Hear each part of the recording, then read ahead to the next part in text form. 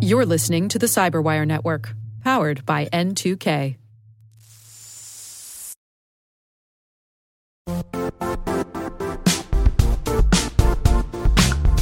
And now, a word from our sponsor, Zscaler, the leader in cloud security.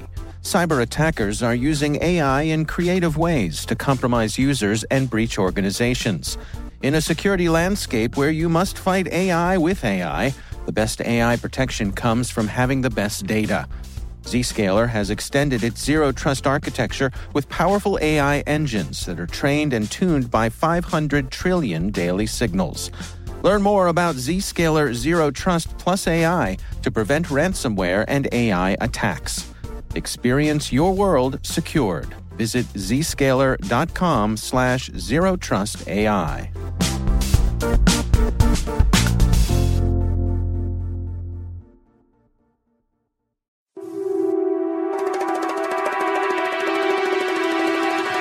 Hello, and welcome to Spycast from the secret files of the International Spy Museum in Washington, D.C. I'm Peter Ernest, the executive director of the museum. I served for some 36 years in the Central Intelligence Agency, largely as what is called an operations officer or a case officer. Every month we'll be bringing you interesting talks with visitors, with authors, with others who have something to do with the world of intelligence and espionage.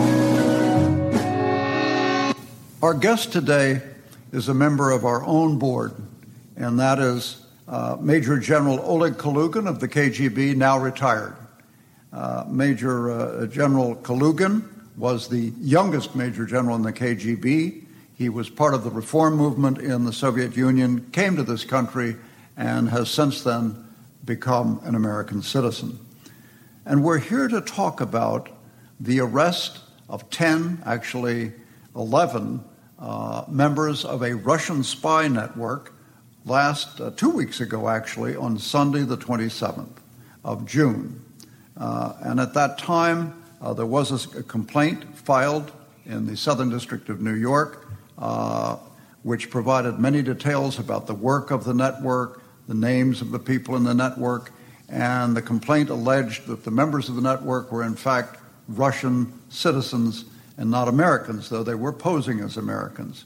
Since then, the press has been filled with stories about what the network was really up to, about the lives of these individuals as they embedded themselves in American society and suburbia. So we thought that given all the interviews that have been done, that would be interesting for you, our listeners, to hear the words from General Kalugin about his thoughts on the network, the work that they did, his evaluation of some of the features of that network. So, Oleg, thank you so much for being with us today. And the first question I'm going to ask you is, when did you hear about the arrests and what was your reaction? I heard it on the radio. I listened to NPR regularly, news programs, and I was stunned when I heard that. I didn't expect, first of all, the number of spies arrested. This is the first time in my experience in the United States. There were individuals detained, arrested, but to have 10 men and women charged with espionage, or at least, well, it was not exactly espionage, but to me it was a major surprise, and it looked like something extraordinary and unbelievable, just like from a fiction of sorts. 10 guys in the United States, illegals. It never happened in my previous life as a professional. In the old days, we never had so many, so ineffective illegals in the country, in this country. Oleg, the term illegal is a little confusing for many of us in this country. My recollection from the CIA that illegals was a very, very special kind of Soviet intelligence asset. They were trained, highly trained, often very compartmented, and they were inserted into this country and into other countries as singletons, maybe one here, maybe a couple there. And they were like sleeper agents. They might not do anything right away. They might be used to handle a sensitive case or maybe in time of war, commit sabotage. And the fact that this was a network, and that's the FBI term, was astonishing, and that they all knew each other. What was your reaction to hearing that these people were described as illegals? Because you remember the old days. What did you think of it, that it was not only illegals, but that they were networked like that? Well, it really stunned me as a sign of low professionalism in the current Russian intelligence service. There is no need to keep an army of illegals in the United States. In my time, in the worst years of the Cold War, we did have 2 or 3 illegals, but they had a very specific task, primarily timed to a potential military conflict between the United States and the USSR. For instance, to blow electric power grids in the country, or poisoned water supplies in Washington area. But that would happen only if the war was imminent. Otherwise, they would just lie low. They would never show any signs of existence. And there was only one man in the KGB residency. We had several lines: political line, counterintelligence, science and technology, and one guy who was in charge of the illegals. His job was to keep general view of, and occasionally send messages to make sure that the guys are still okay, that they are alive, and they have no specific problems. Illegal represented the so-called Department S, which was a fairly big one, but totally isolated from the rest of the Soviet intelligence community. They had their own training groups. They had their own small, not a school, but a base where they would teach guys to use all these special methods of communications. Well, I also had a course in shortwave radio and all sorts of hidden, writing in invisible ink or something like that, but we never used it in practice. Those guys were supposedly ready to use that on their, just in regular work. Whether they did or not, I do not know. But anyway, the size of this illegal network in the United States at the time when Russia officially and America accepted that offer to work together for peace in the world and established a kind of a rapport between the two administrations. To me, it looks like an aberration, financial and human just waste. That's it. Well, let me just add for our listeners, residency, the term you used, that is the equivalent of a CIA station. It was your overseas office. The chief of station, in the case of the KGB, was the resident. So just to clarify that, could you give us an example of an illegal, or let me put it this way, of the KGB's attempted use of an illegal to handle, say, a sensitive asset in this country during your time? I know one specific case of Robert Lipka. He worked for the National Security Agency, actually as a soldier, and he was a volunteer. He came to the Russian embassy one day and brought a whole bag of classified documents. And from that moment on, he would be handled as a valuable source, and we would meet regularly, but again, from the position of the Russian embassy, undercover, KGB. At some point, 3 years later, despite the fact that he was a good source and there were no problems regarding his security or anything, the Moscow headquarters said, he's too valuable a source to maintain relations through diplomatic channels. We will transfer him to the illegal network, which was operational in the United States. Well, that was our boss's decision. How could we resist? Well, from what I learned later, for whatever reason, maybe strictly human, but Robert Lipka could not work with the guys from the illegal network. And after 18 months or so, as an operator, he just quit, would never just to get in touch with the Soviet intelligence. Maybe it was just a human factor. There was a total difference of characters. But anyway, they could not handle the men. That one case I know of sort of well, quite that was interesting, though, because that was our understanding in CIA and FBI. The illegals were used perhaps to handle a very sensitive case.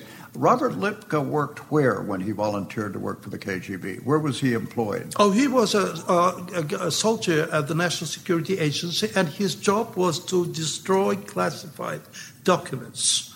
But actually, instead of destroying them, they would stuff them in a brown bag, a big one, and bring it over to one of the wooded areas in Maryland and leave it behind some tree. And our intelligence guys, under cover of the embassy, would pick it up, some half an hour later, and then leave in a different place but close, some $5,000 as a reward for his it's contribution.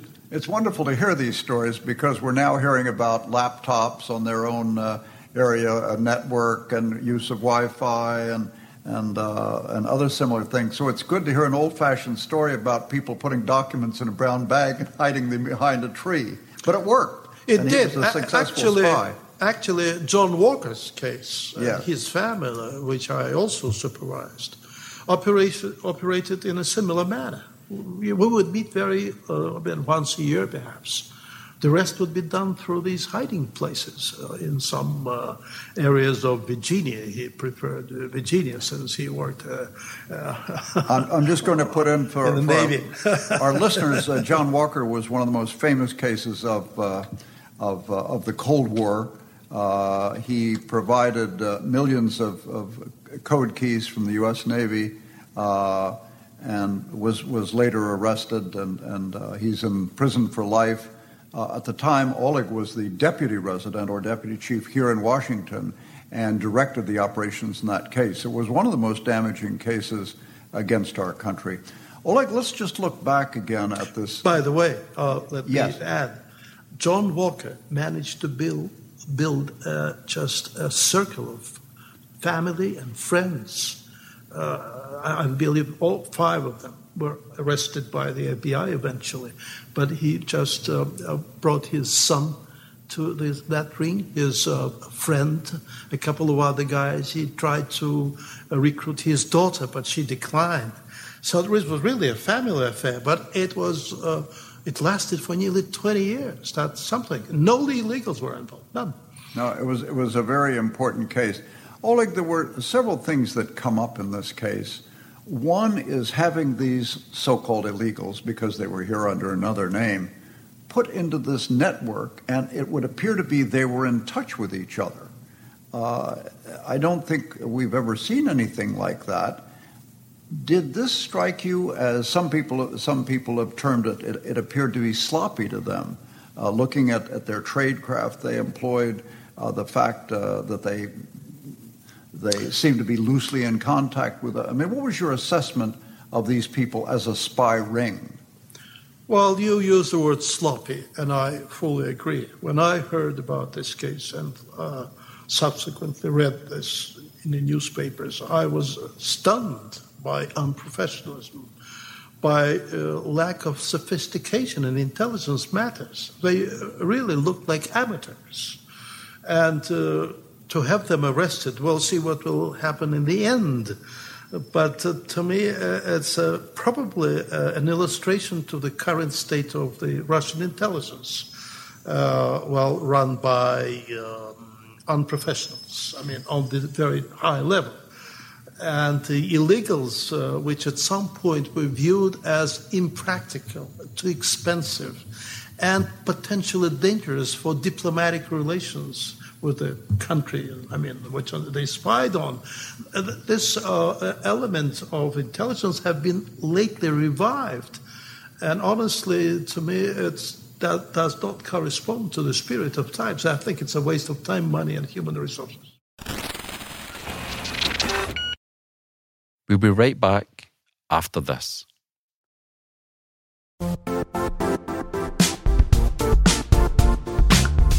The IT world used to be simpler.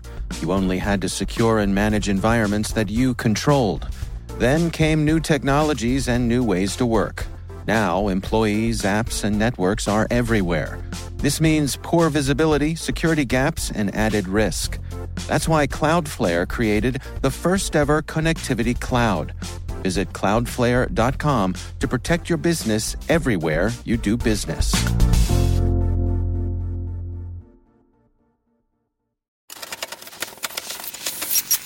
Well, let me just ask you, Oleg, I'd like to talk about what they were doing and their product, their intelligence product, but let me just talk for a moment about how they communicated with the Russian intelligence officers in the Russian mission to the UN.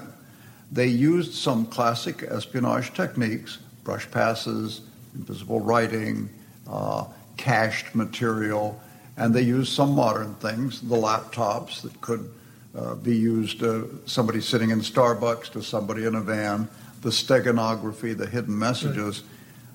That sort of communications, covert communications, if you will, is designed to work. That is, to keep public, casual observers seeing that you are in touch with Russians or Russian intelligence officers. And I think as we see it in hindsight, it looks like sort of an old movie. Or why would they use these techniques?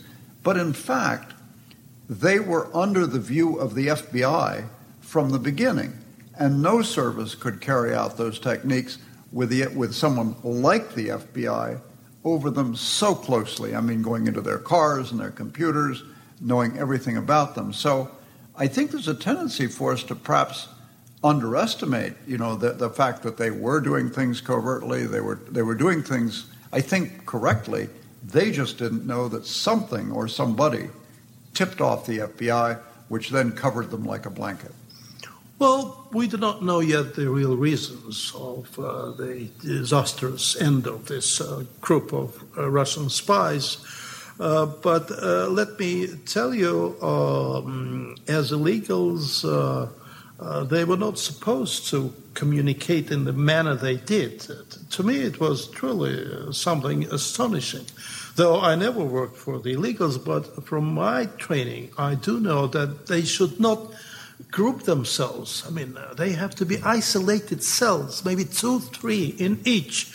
And the guy who is in charge, well, in my time, it was a Soviet diplomat. He represented Directorate S of the illegals, and he was the man who would oversee several cells which were operational in the United States. But to group them together, almost a dozen, I think it's a violation of the old rule in the intelligence, particularly for the illegals. It's a sign of, I would say, ignorance or lack of understanding of the specifics of that, job.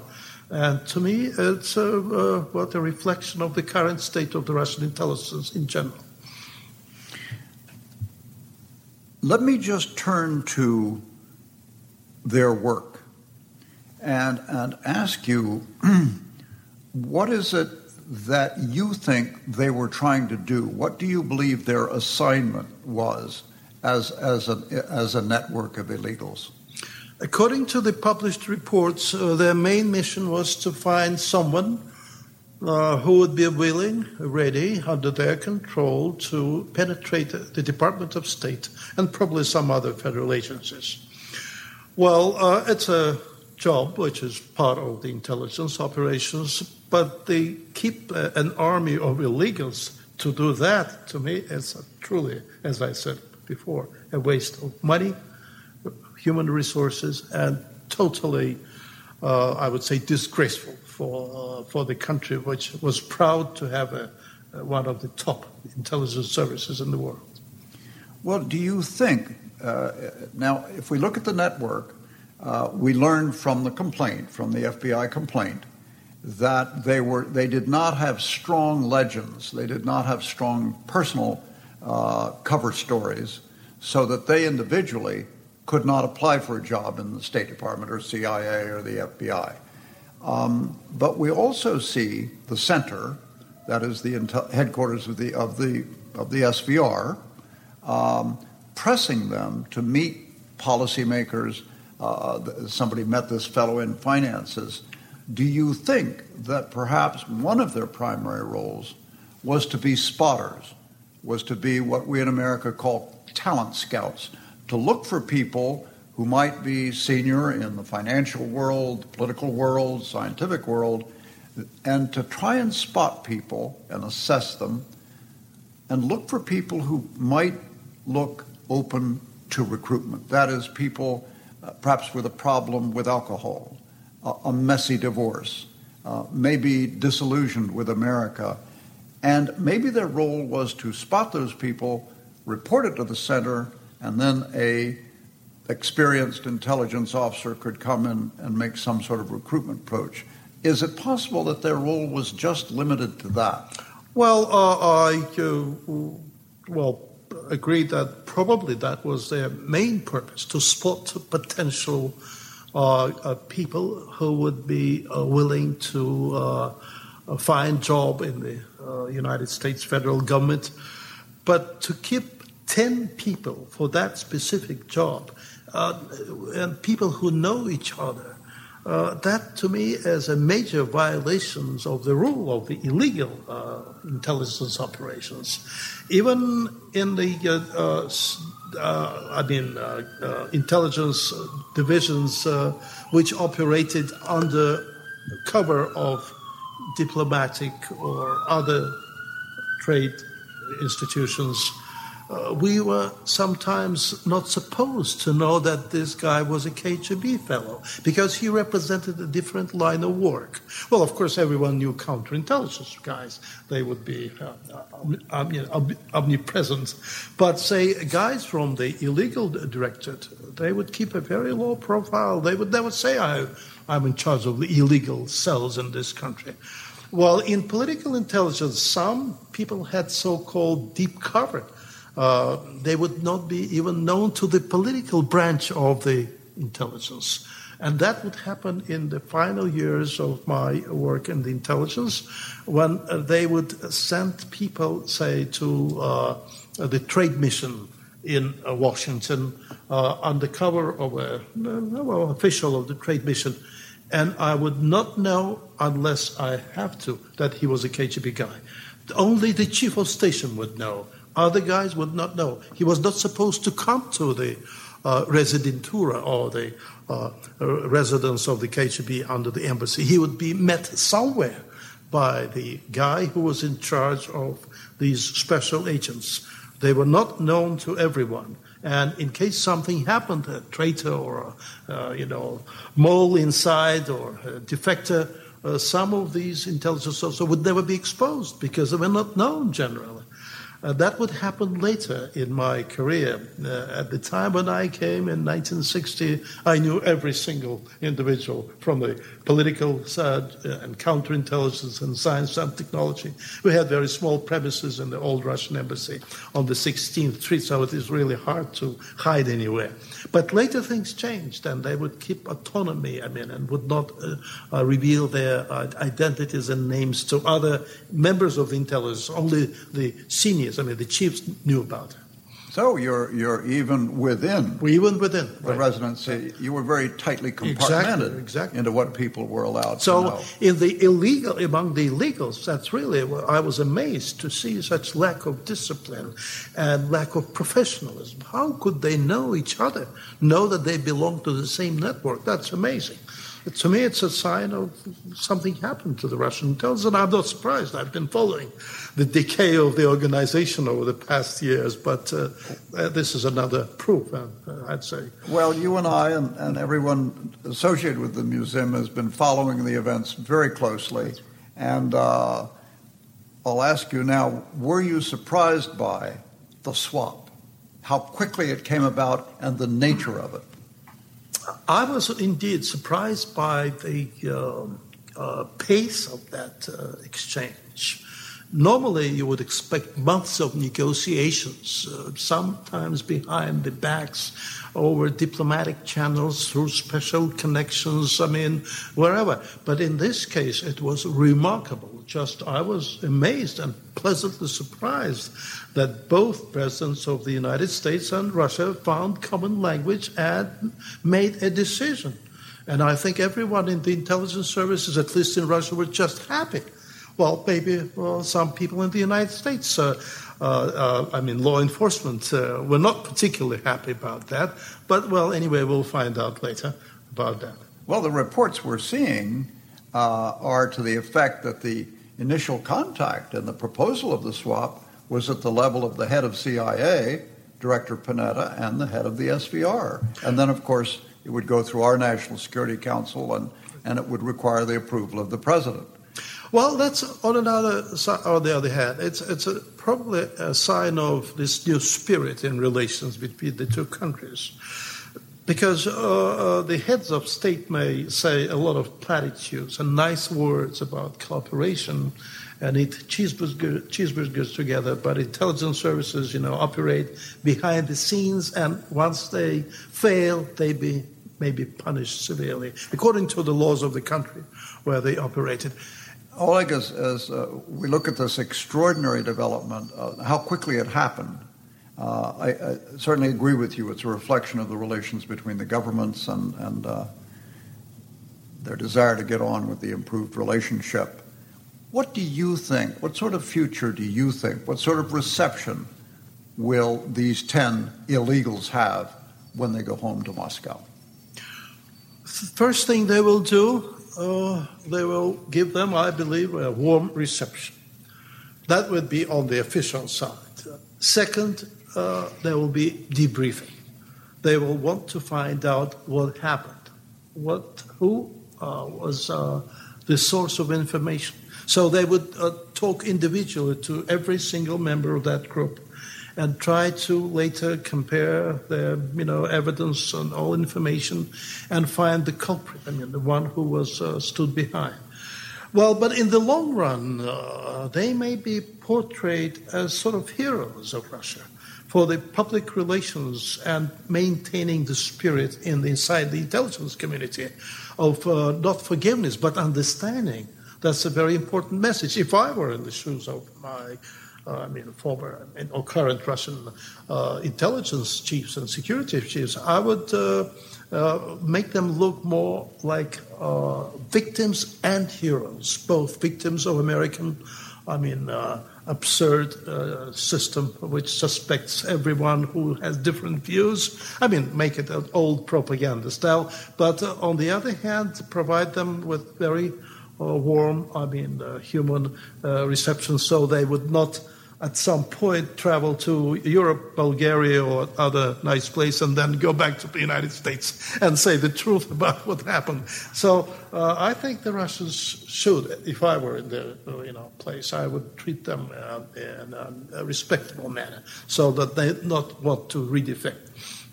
I think one of the most striking things about this, I don't know what to call it, a space-age spy swap or a new-age spy swap, but we're trading Russians, for heaven's sakes. I'm very struck by the fact that the Mr. Putin's or Mr. Medvedev's administration is willing to trade Russians who were accused of espionage and in some cases admitted guilt. That, of course, is open to conjecture. But they're willing to trade people, 3 of whom were Russian intelligence officers, 1 of whom was a scientist, to the United States for these illegals. But that's a sign of a new attitude in Russia. And in a sense, I think it's, quite extraordinary. Because in my days and subsequent years, there was never such a treatment of spies. Russian spies, foreign spies, to see the guys who were sentenced to, 15 years in jail, to see them released and deported to the country they had spied for, that's something extraordinary, a total novel thing. I think that's quite extraordinary, and I think we should end on this note There may be one or two things I'd like to get into again with you. Perhaps we'll do another Spycast. We'll hear what has happened to the illegals network back in Moscow. We'll hear what is happening to the 4 Russians who've come here. I think given that the countries are trying to downplay this, I think there'll be very little publicity. Eventually, maybe they'll be able to go on a talk show or something like that. But I think in the immediate future, they won't. Oleg, it's been terrific talking to you about this. Thank you. Thank you for the invitation. There are such fascinating elements in all of it. It's been a real pleasure. Thank you so much for sharing your thoughts with us. Well, we look forward to continuing this dialogue with you. And we'd like to know if you have any comments or questions on today's Spycast. You can get in touch with us through email at spycast@spymuseum, that's one word, .org. That's spycast@spymuseum.org. Thank you.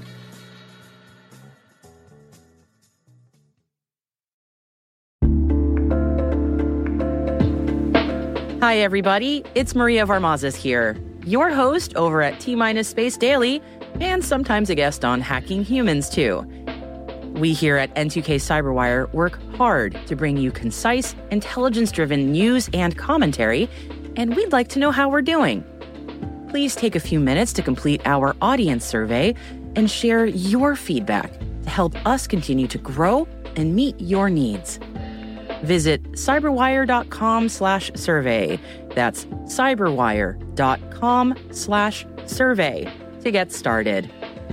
Thanks so much for your input as we reach for the stars. It means the universe to us.